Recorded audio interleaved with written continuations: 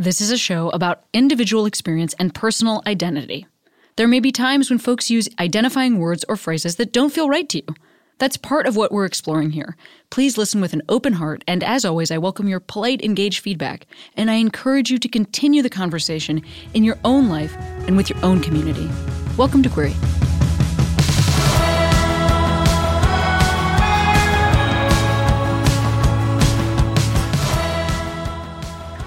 Hi, it's Cami here. Today's episode is a chat with Nori Reed, hilarious stand-up comic who you could see on Alan Cummings' new stand-up special that is coming out on Showtime. So excited to talk to Nori. And hey, wow, look at this list of names.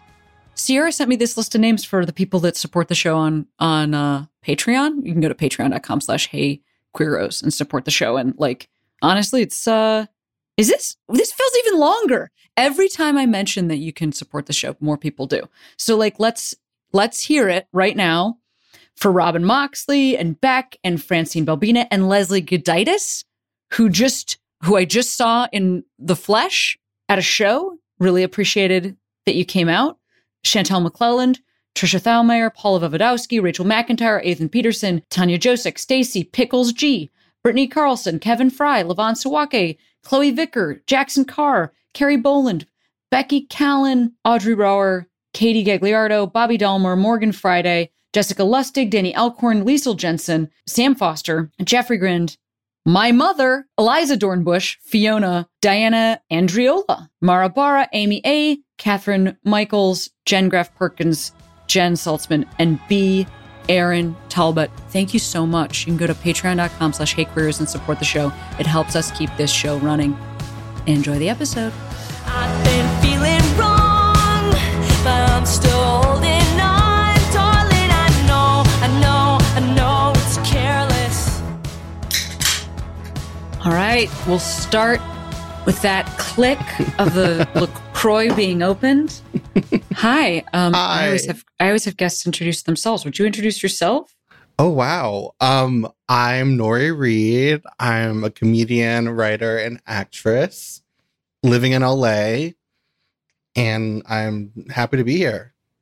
Yeah, you are all of those things. In fact, we were just working together because you were opening for a show that I did, when we're recording this last month, at Largo here in LA. It was nice to see you and catch up and hear a little bit about what you've been up to. You've been writing. You're writing right now. Tell me about that. Yeah. I was writing for Raven's Home, which is on Disney, for about 10 months. And we wrapped recently, and now we're just kind of waiting to hear for if there's another season. Yeah. 10 months is a long writing job. Yeah, it's not normal for sure. These days, it's not. Right. Yeah. Why was it 10 months on the show? It's definitely like a classic sitcom, and I feel like kids television is kind of this like remaining bastion of these really long seasons. Right. So like 25 episodes, I guess for like kids TV is like somewhat normal. But yeah, it was 25. That is so many episodes. Yeah. Definitely. And there was also some like news around some of these apps that you were writing. Tell me about that. Well, something really cool about this experience is I wrote Disney Channel's first live action trans character. Before previously, I believe there was a non-binary character that was animated, and their name was very non-binary. I think it was like Rain Socks or something. No, I'm sorry. I'm not making fun of it. I'm so sorry. But this is the first like live action, like human person, trans person. Yeah. And those episodes aired like pretty recently. That character was introduced very recently. Yeah, like I believe the last couple weeks. Yeah, I believe the latest episode is when we are introduced to Nikki. She's Raven's assistant in her design studio. So when the showrunners were like, yeah, we need this character who's like Raven's assistant, I was like, okay, queer. Like already I was thinking like fashion, San Francisco, here's a perfect way to promote the queer agenda and get. Wait, did you pitch this as a Yeah. trans character? You are the reason this character is trans. Like, you didn't just write, Yeah. you are the reason. You pitched this. Yeah, I created. That's this so character. awesome. Yeah, yeah, Wow. I mean, I love that. yeah. Because actually that is so nice too, because I think that, you know, so many folks, I'm thinking about all the people that are like, every type of character is now in every show. And do we need any of this? And I think some of that comes from like a misunderstanding that like our writer's room is a group of people that are like generating ideas that apply to people's lives outside of that room. And that can be true, but it also has been my experience that, you know, sometimes folks are just mentioning what's happening in their real lives and the people that they actually know and the people that they actually are. So that, I love that came from you. Yeah. Why would the character not be trans? Like that makes sense. I used to work in fashion. I was an assistant in a design studio, and I didn't know that. Yeah, in New York, I used to work in fashion. That was my first career out of college. I worked for like Michael Kors and stuff like that. Yeah, I've had a lot of lives. Yeah, it's like yeah. How was that? I have no idea what that experience is like. He was lovely. I mean, he was the same person. You worked for Michael Kors, the man, not Yeah. Michael Kors, the like T-shirt, but you worked for the actual man. Yeah, he was super gregarious and really funny and really magnetic, and it was a short job, but yeah, I worked for him, and eventually I was like, I can't work in the fashion industry anymore because it was so crazy. And you so were like, entertainment. This is where everything makes sense and is sane. I was like, this isn't toxic enough. I need more toxic. More. But if you need more toxicity, I've got some people you can meet. Absolutely. You know? Yes, please. Absolutely. Yeah, no problem. Introduce. How long you been in LA? I moved here at the end of 2019. Yeah. So it's girl, just hang out for a few more minutes. Absolutely. You don't worry. Don't even worry. I don't even have to introduce you. But you will. Yeah, absolutely. Yeah. LA is interesting. I went to my first movie premiere, and that was so fascinating because I feel like I've been kind of insulated against the classic LA toxicity, like in terms of like people who like are trying to like social climb and kind of that kind of stuff. I'm a little insulated away from them. I'm not really in that world. And that was my first time meeting those types of people. And like when they found out I was a writer for a TV show, because they're actors, and they're like, oh my God, like we have to work together. Like one person was like, let's make a movie. And I was like, I've literally just met you. Like, what are you talking about? Like, it was. But are you going to make a movie with them? You're probably making a movie, right? Maybe. Yeah. No, I mean, I never met this. I was like, I literally just met you, and I'm not going to make a movie with you. I don't even know what that means. But it was just that kind of energy, that like intense, like piranha. Like, let me just like, that was my first time feeling that. I was like, oh God. Yeah. Oh my gosh.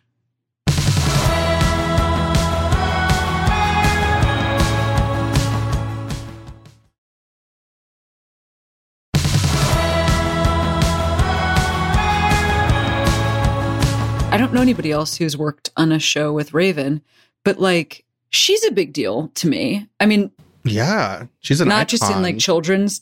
That's the right word. She's an icon. Oh, yeah. Because of her, you know, I don't know her. I've never even met her, but it does seem like she's been able to navigate like childhood, working as a child, which I think can be very challenging, into having an adult identity that you have where you have some autonomy. It seems like she's been really good at navigating that. And I really respect the way that she's handled giving information about her queerness and her personal life. I think she's just like done a pretty amazing and like exemplary job of how to possibly navigate that. Cause she started so young. It's like, there just isn't a ton of inherent agency for a kid. Even if the kid thinks that there is, it's like, one doesn't know oneself inherently. Are you watching The Rehearsal at all? I'm not watching The Rehearsal. Tell me more. Okay. I mean, I that should. definitely, that's a huge conversation that's come out of The Rehearsal, because one of the child actors that was involved in it kind of didn't know what was real and what wasn't real. And like the finale kind of explores that. And wow. this show kind of had a really negative impact on this kid named Remy. And yeah, like a lot of people on Twitter right now are saying like there should be like no child actors, like none. Like they should have CGI, right, and like CGI kids, or like have adults play kids, but some people are really advocating for like no child acting, which I think is really radical. I mean, I don't even know what that would even look like, but yeah, people are talking. I work with a kid right now on a show that I'm on, and I've worked with kids before, but like and I just feel like it's hard to. But then, I was a child and I had ideas about what I wanted my life to be like, and I think some of those were actually true. Like that there were things I wanted that were where I did know myself. So I don't know. It does feel really complicated to me, because then the other side of like completely removing kids is like, there's some like inherent disrespect in that too. Like there could be like any way that you play it could be disrespectful, or it could be dehumanizing, depending like on so many different factors. Yeah. But anyway, I'm saying all this to say, I don't know like how much of that translates into a room writing for somebody who has navigated their queerness like so beautifully. But I would imagine that that's just in there because she does such a good job outside in the public sphere that I would imagine that. Well, what is that like working on a show where the lead is like so openly queer and has dealt with that definitely so publicly?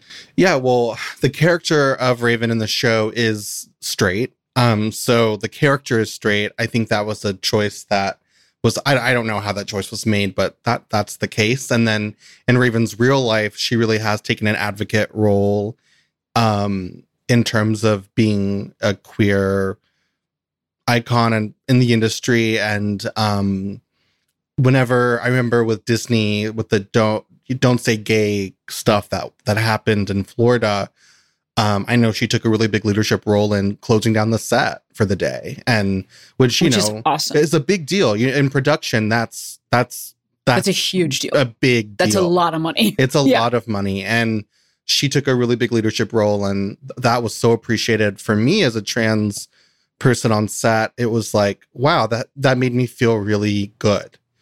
So for somebody who might not be, could you describe what that actually means for somebody who just might not know what we're talking about at all? Like to close down to stop production for the day? Yeah, well, a lot of people are involved in production. It's not only the acting team, it's the whole crew, the writers, everyone. We're already getting paid for that time. And so it's really saying, it's taking a stance and saying this means something to us. And there's, consequences as a company if you don't really support your queer workers. And that was really appreciated to show that, it was an action that didn't feel performative. It felt really real and good.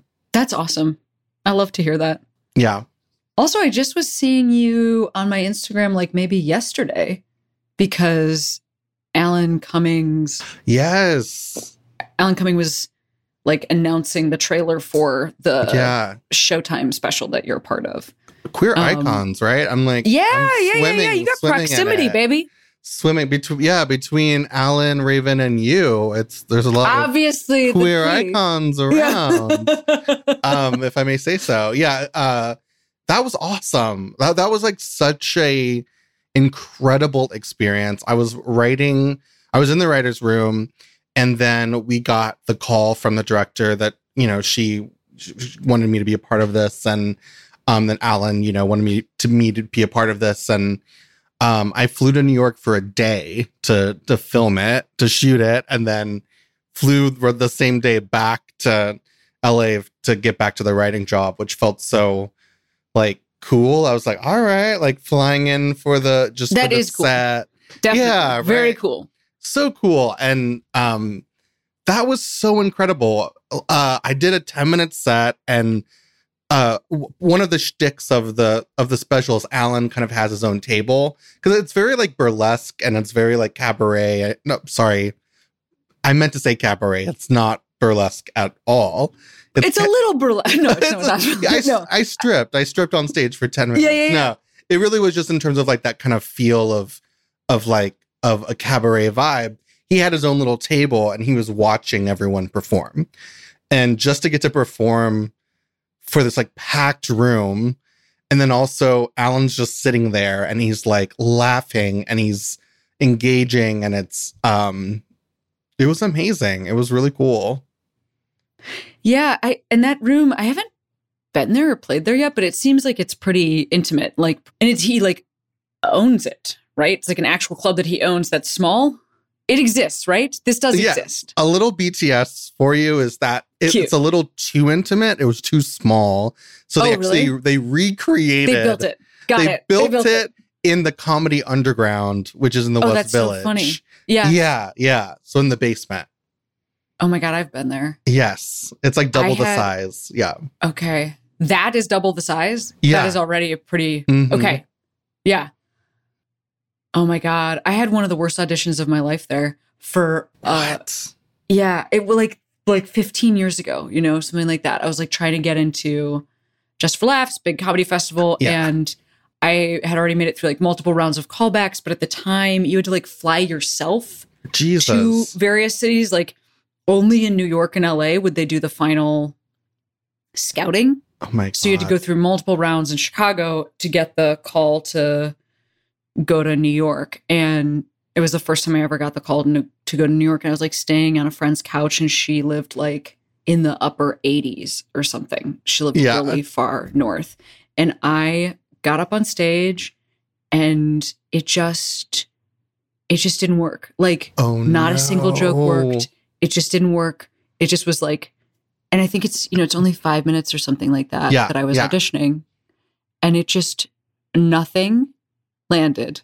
And I walked off stage, out the door, and then back to the place I was staying, which was like an 8 to 10 mile walk. Oh my God. Walked straight off stage there, because that's how the show went. Oh my God. Have you ever eaten shit so bad that you need to walk 8 to 10 miles without stopping? I also, that's so funny because I bombed my JFL callback just recently myself. Oh, there we go. But I drove away, which, so I did not walk 10 miles. That is insane. It was, I mean, to drive away, like, that feels very powerful. But in my defense, walking away, it's so exhausting and overwrought that it did feel appropriate. You know what I mean? Like to drive away, you might not have gotten all of your emotions out in that drive. I'm imagining a Louis cut where it's like, it's just filming you the entire walk, just like there's some music in the background, something jazzy, and you're just kind of like hands in the pocket. Oh my God. Yeah. Just that is such a level of shit eating. Anyway, what do you do when you bomb?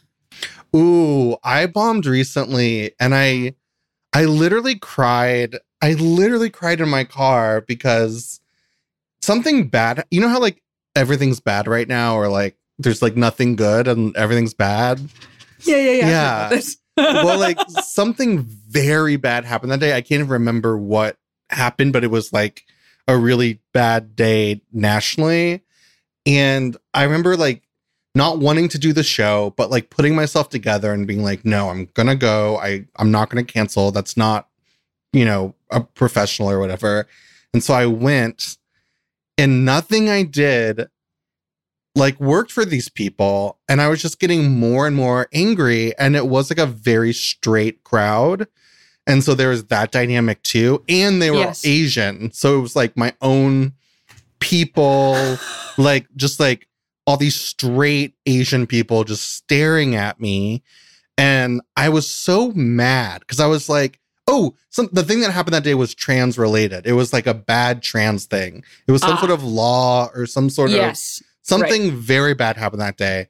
And I just remember thinking like, you fucking straight cis people, I'm up here.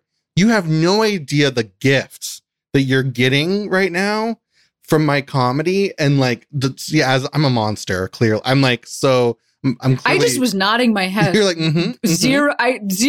I was like, zero. Yeah, no question there. So keep going. Yeah, I mean, because we're clearly in the same zone. I was like, I know this is funny. Yeah. It's like, I know this is funny. I know that this is good. I'm giving you my best stuff, and you're looking at me like I'm the stupidest person in the world. So yeah, I left and I went in my car and I just cried because I was just like, fuck, like how dare, like I like all this energy it took just to even be there that day. Yeah. And then to get that response, it really just pissed me off.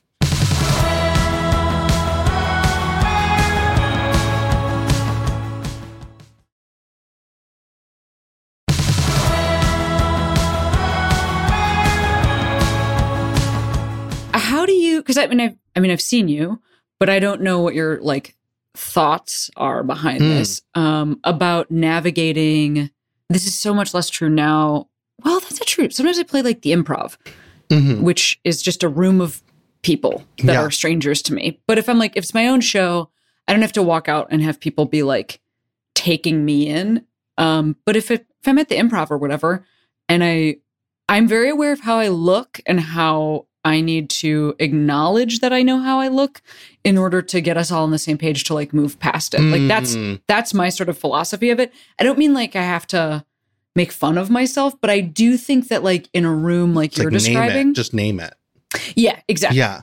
But I don't know what that is like for you, or if you feel like there is something to name. Like, I don't know when you're walking into a space, if you feel like there's transness always with you that you're wondering if an audience is going to be thinking about unless you name it, or if like, what's that experience like for you? Yeah, I'm happy to talk about that. I think like I have a few thoughts about that. I would say that for me, the way that I self-perceive like myself is I don't feel passable. Like, I don't think I don't really assume that I feel like the moment I open my mouth, it's kind of like something's going on here. Like maybe if I'm just silent, there's like she's just a 6 foot tall, Amazon Goliath woman. And then she's from Alaska. Like it makes that like, they're just like, fine. She's a indigenous, warrior woman or so. I don't know what that is for them, but then I do, I haven't like changed my voice at all. I haven't, this has always been my voice. And by the way, I tried to, when I first started transitioning, I started going to a speech pathologist named Dr. Fake, which is so funny to me. That's so funny. Like you couldn't make that up. Her name was Dr. Linda Fake. And she wanted me to talk like a Mad Men secretary. And I wouldn't do it because it made me so mad that this is the way that women are supposed to talk, and it made me so angry. So yeah, it's very personal to me of like not wanting to change my voice, and so I'll say that. Well, and also I just want to say one tiny thing here, because I feel like there's probably some like cis listeners that might not be aware of this, but if it's okay with you, I feel like there's something worth mentioning here around like, I think that there's a perception for trans folks, for folks that are like, maybe don't know folks that are trans, that like, number one, everybody pursues medical transition, which not everybody does. And then also that medical transition like sort of does the same thing for people who are like AFAB or AMAB. So like for folks who are assigned female at birth and they start taking testosterone, there is a voice change that comes with that. Like our voice boxes are affected by testosterone. And so like a voice change is part of it. But for folks who are assigned male at birth, if you're taking estrogen, which also not everybody is taking, also there is no voice change that comes with that. So it does, what you're talking about is really important, I think, to talk about, because there's then like a decision that trans women make about whether to adopt a voice change or not. Like it's a personal choice as opposed to something that would come from like a change in the person's body chemically, which also not everybody chemically transitions, but. And which by the way is called male privilege, because it's like, okay, why do the trans men, their voice changes, but the trans women, our voice stays the same? Interesting. Right. That's number one. Absolutely. Number two, also like my voice is very deep, which is something I, as like a gender fluid, gender nonconforming, non-binary person, like, you know, like that to me is like something I've always loved. Even before I like knew why I loved it, I was like, oh my God, thank God. This is like the register that I'm in. Like I've always loved it.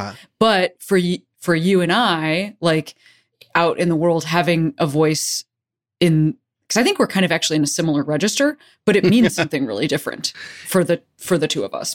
Based on like how people are perceiving it. And it took me going to a speech pathologist to really realize and understand that I really liked my voice and that I didn't want to change it.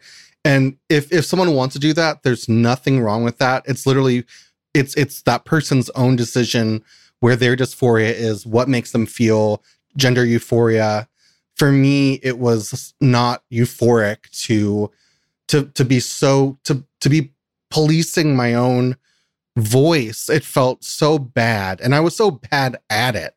You know, I'm so lazy, and like the idea of like constantly having to think about my register, it was just like, and some people do have surgery. Some trans women, there is a voice box surgery that they get that does change the, whatever the word is for their voice, the register. Mm-hmm. So, you know, it's all very interesting. But so that was just one thing I wanted to say about, I walk into a room just assuming that everyone knows that I'm queer in some way, which sometimes is not the best assumption for me to make, because I've had past roommates. Like I had a roommate once, I lived in like a queer co-op in Berkeley, and she was like legit. She was like, Nori, I thought you were just like a stone cold lesbian for like cis lesbian for like 3 months. I literally did not know you were a trans woman until you told me. Because I was just like, oh, I just thought you were just so butch. And so it's like, it's just all very funny, and the ways that we perceive ourselves and each other. Saying that, I have these assumptions going into clubs that they're not going to like me, or that they're going to like. And when I tell you, some of the most incredible sets I've ever done have been in comedy clubs where I'm going in assuming that these people hate me, because I have a lot of trauma. I grew up in Kentucky, and I have a lot of PTSD around being queer in an environment where everyone is straight. Like there was no openly gay people in my town. None, not one. So yes. I have that experience. You know, I grew up in the church. I've had to go through a lot of therapy to really heal from a lot of that stuff. So when I go into a comedy club, which really historically is for like white, cis, straight men, I do come in with those like already feeling scared. And there've been so many times where I've been so wonderfully surprised by like how receptive the audience is, and how much they just want to laugh, and how much they want to connect. And I remember one show I did when I was in the Bay Area. It was like a small town outside of Santa Cruz, and like around that area, it's very Republican. It like reminds me a lot of like the South. It's like kind of like mountain folks, like even though it's in California, they're like, don't take my guns. Oh, you just get outside the cities. Yeah. Stuff is wild. Yes. They're very much, it was literally a log cabin was the venue. So it's like, I'm like, okay, great. And I was so scared. And the moment I just used that in my set and like kind of talked about how scared I was that they were going to kill me. And like that, and there was this one guy who looked like a lumberjack. And I just started to talk to him, and I was like, have you dated a trans woman? And he was like, no. And I was like, why? And, you know, so it became this like really incredible fun connective set. So I really appreciate that. When I first started doing comedy, I had so much anxiety around disclosure. Like I was like, okay, when am I going to disclose? How am I going to do it? How do I do it in a way that's light and funny? You know, I was so scared. I had so much anxiety around when to talk about being trans in my set. Like, just like in terms of just like the joke and like when just the dynamics of it. And now that I'm, 5 or 6 years into it or however long I've been doing it, it's just way less important to me. There are some sets where I literally don't even bring it up. It's like, it's inside of a joke. Like maybe part of a joke is me saying that something's transphobic or, whatever. But I never even like name it. I just kind of, I definitely feel less anxiety now around that moment. I feel like I'm a very funny looking person, and that's like to my advantage. Like, I feel like the moment I walk on stage, people know that something's going on, and that I think only makes me funnier, like. Wow. Yeah. That's interesting.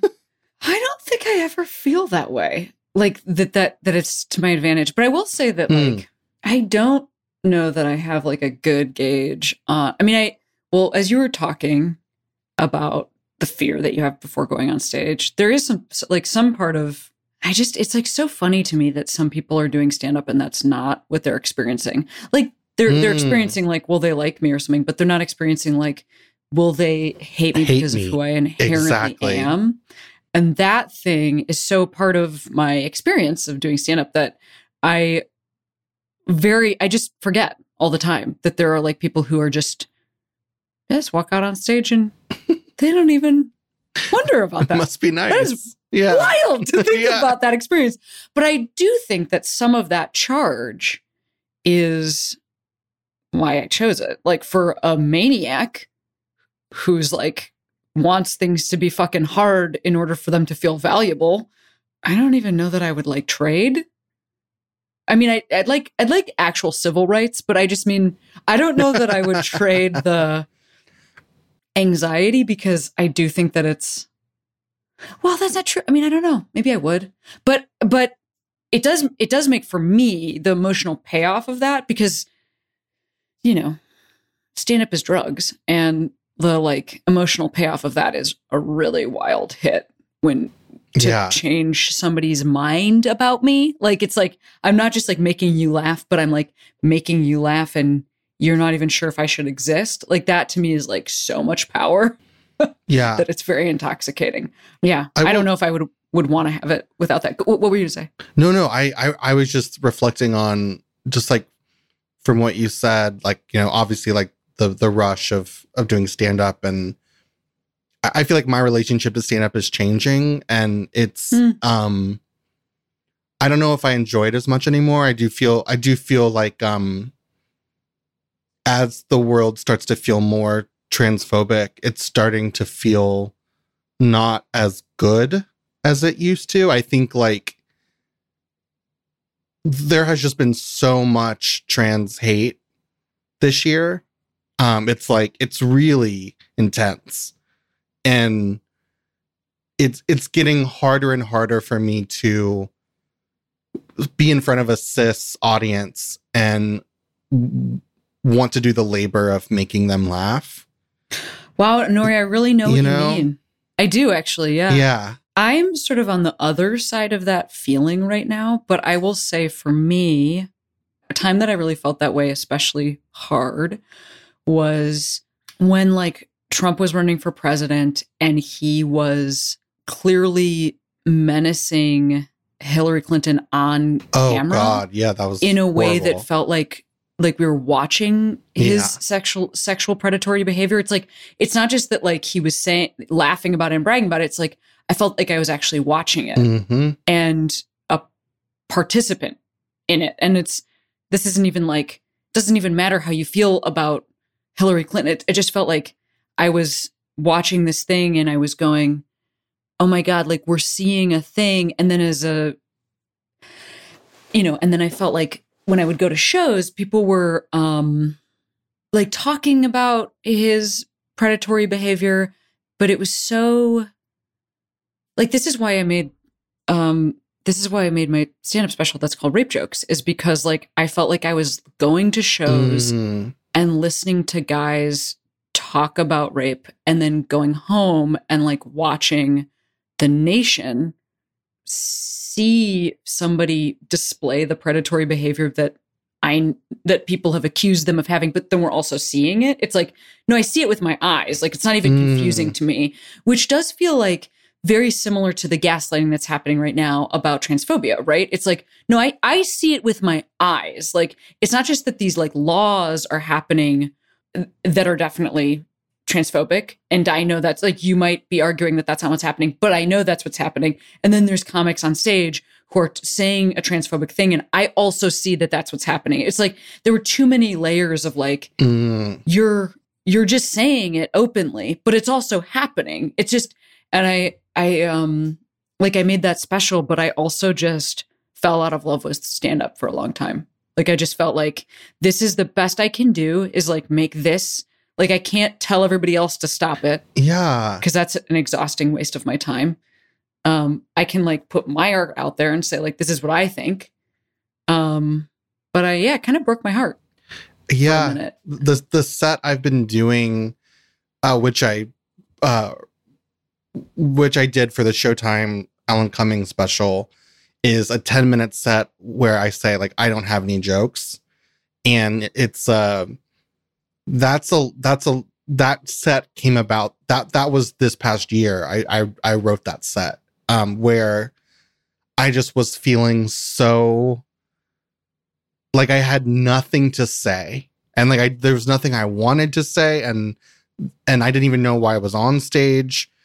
And being able to make that into a set where it's this, you know, clowny kind of trolly kind of thing of like, I don't have any jokes. It's been that was the way for me to express where I was. And it's been so interesting to see like how the audience plays with me on stage, because there's something really electric about, and it's in the Showtime set that's coming out where, you know, when you first get on stage, right, there's this immediate tension, like where the audience is waiting for you to prove to them that you're funny.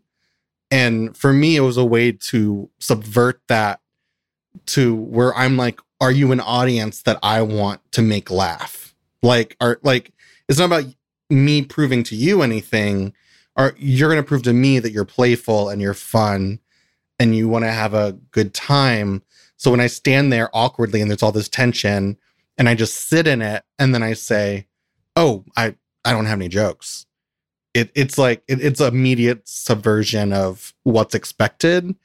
I've been really into clown stuff. I don't know. Like, I feel like as the world gets more chaotic and crazy, I just love clowning. I just feel like it's such a fun. I've just really been into like the clown stuff in LA. It's not, I don't know, for listeners. You're talking about actual clowning, which, by the way, I know that because I live in LA. Exactly. I just want to be. Not like painted faces or anything like that.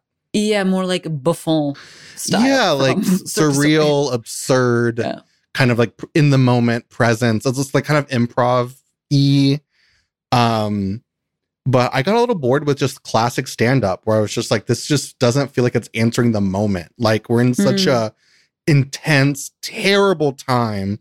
And comics on stage are like, you know, who's fucking? And it's like, I don't know. Like, it just was, I was like, it wasn't working for me. Like, I think that's still needed. And I think people are really, they need that and they want that really. Well, thanks. I mean, otherwise I was going to be like, Jesus Christ, Nori, that's my whole act. Your whole, yes. Who's fucking? For 2 hours, you just go, who's fucking? And it's crazy. And it's subversive and it's beautiful and it's art. It's art. But for me personally, I was just like, this doesn't feel good anymore. Like, the same things that felt good before the pandemic don't feel good after. We're just in a whole different world. Well, there's always been like anti-comedy, but it does feel like right now, the absurdity for like what especially like what like younger people find funny is it's like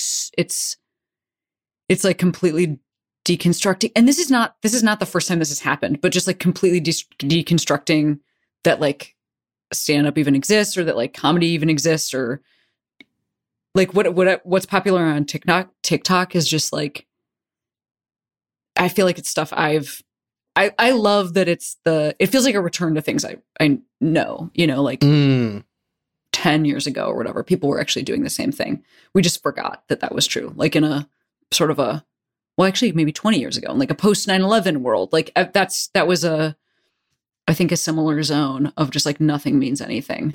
And I just learned what anti-comedy was. I never knew that there's a word for what I've been feeling. And it felt so good to learn that there's a whole, like Tim Heidecker and, yeah, baby. There's a whole, like, I felt really like seen. I was like, oh, this is what I'm feeling right now. I'm feeling anti-comedy. And, it definitely feels very related to me as a trans person, because like so much of what we just were talking about with disclosure and like, when do I say that I'm trans? And it takes away that pressure, because it brings in an absurdity that kind of transcends like, like transness. It's like, it's not about me being trans. It's about me being a clown. And yeah, I don't know. Yeah, that's just that. It's what's been working for me this past year. Yeah, totally. I mean, I would mention somebody like Maria Bamford, who now, has so much legitimacy because she has had her own TV show and she's had, specials that did really well in a commercial way. But like, she was really fucking out there for a really long time. And it's just that over time, comedy actually changed because of her.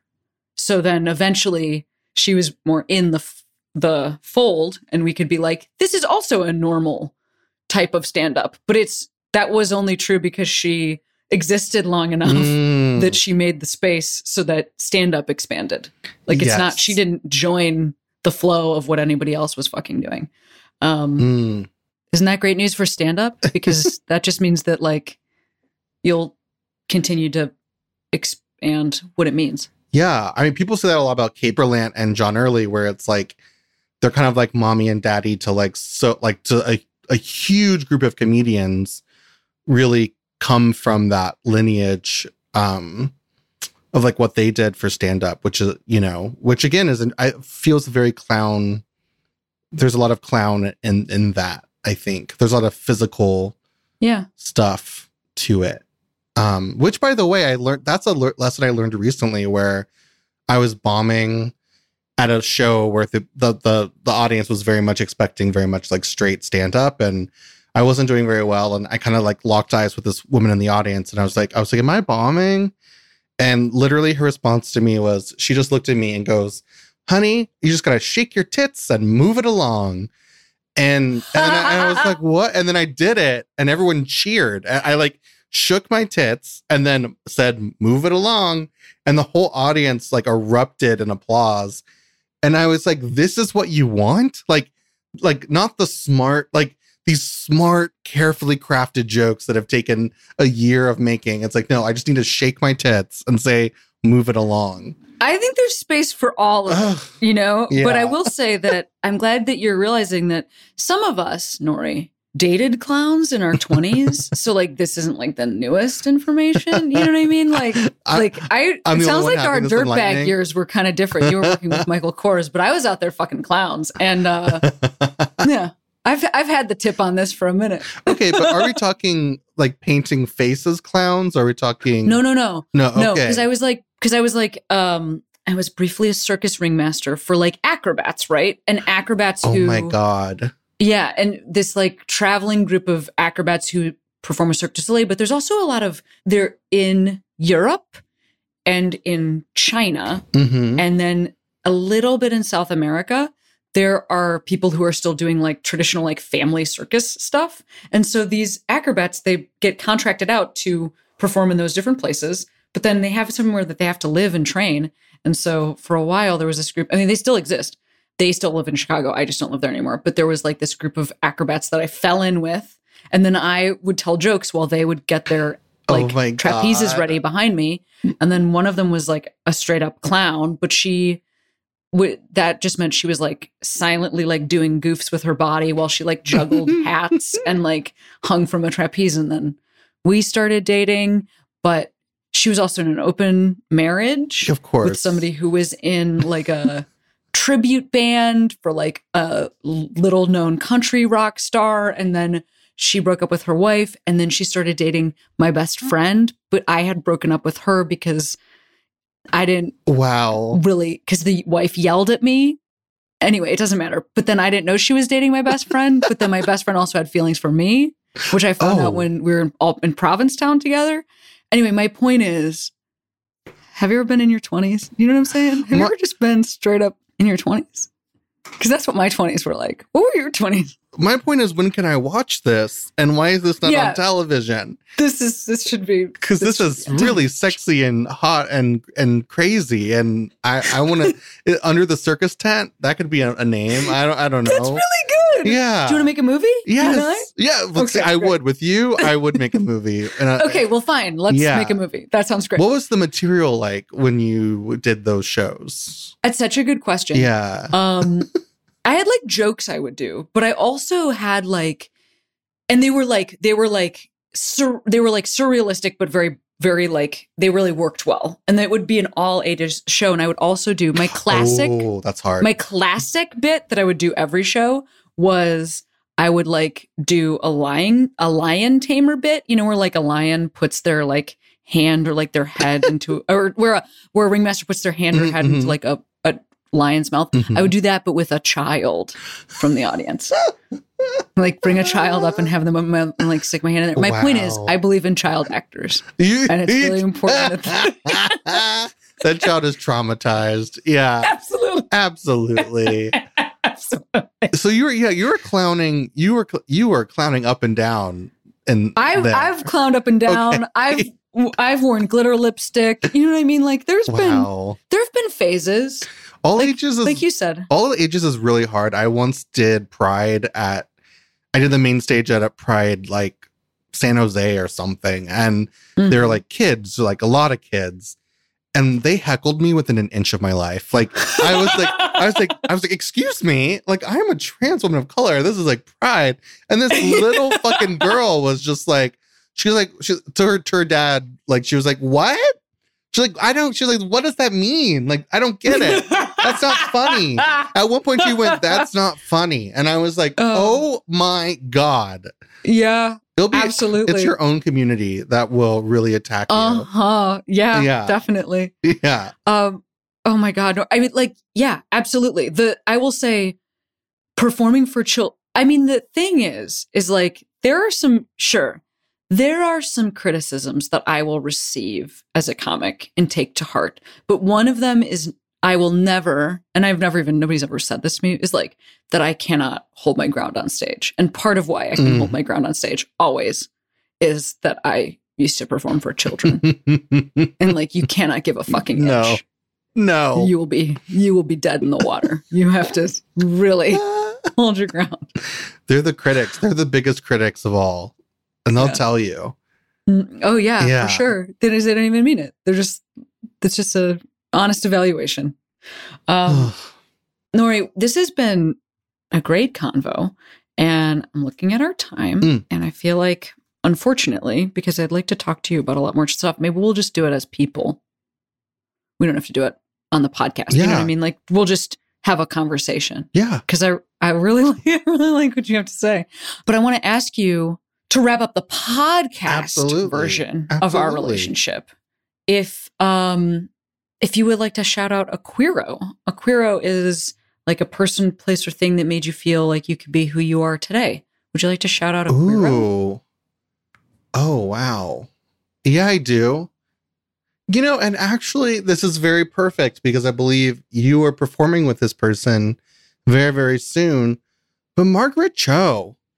What a queero. When I was a little fucking queer kid in Kentucky, I turned on Comedy Central, watched her special, and could not believe that there was this like hilarious Korean woman who sounded just like my mother when she was doing her mother bit. And I felt so seen by that. And she's incredible. She's such a, talk about icon. Margaret Cho. I know you're doing, I saw you're doing Largo. She's on my show tonight. Yeah. Tonight. Yeah. And actually, I'll tell you, because this will come out afterwards. This is, so I've only ever, maybe I've said this on the podcast. I definitely have. I've only ever paid to see 2 stand-up comics in my life, because then I just was in the business and I didn't have to anymore. But I'm so glad about who they are. It's Margaret Cho. She's the first person I ever saw do stand-up live, and I paid to see her. And the other one is Sarah Silverman. And Sarah and Margaret were both going to open for me tonight, but Amazing. Sarah had to reschedule. And so it's Caleb Heron, which is Love. also, there's literally no problem with that. But there will be a time when I'm sure Sarah's on the show. And I know, and I the reason I'm saying this is because I can't believe I get to know them. It's not like they're my best friends, but I do know both of them. And that is wild as somebody who, I saw them, they were at big giant theaters, and I was so excited to go. And I went with a partner, and it was a huge date, and I just, to have, it's wild. That's incredible. That I get to know those people. You know what I mean? Oh, I know what you mean. I feel that way about Naomi Paragon. She's someone I have looked up to for so long, and I consider her a friend now. And it's the most sometimes I still pinch myself when she gives me advice, because I'm just this. When someone you respect so much reflects that back to you, it's the most. What's the meme thing where it's yeah, sex is great, but have you ever had another comedian who you respect you? It's pretty cool. Yeah, it's pretty cool. Oh, awesome, Nori. Well, I'll see you soon at the next show that we do together. Of course. And I can't wait. I'll see you around.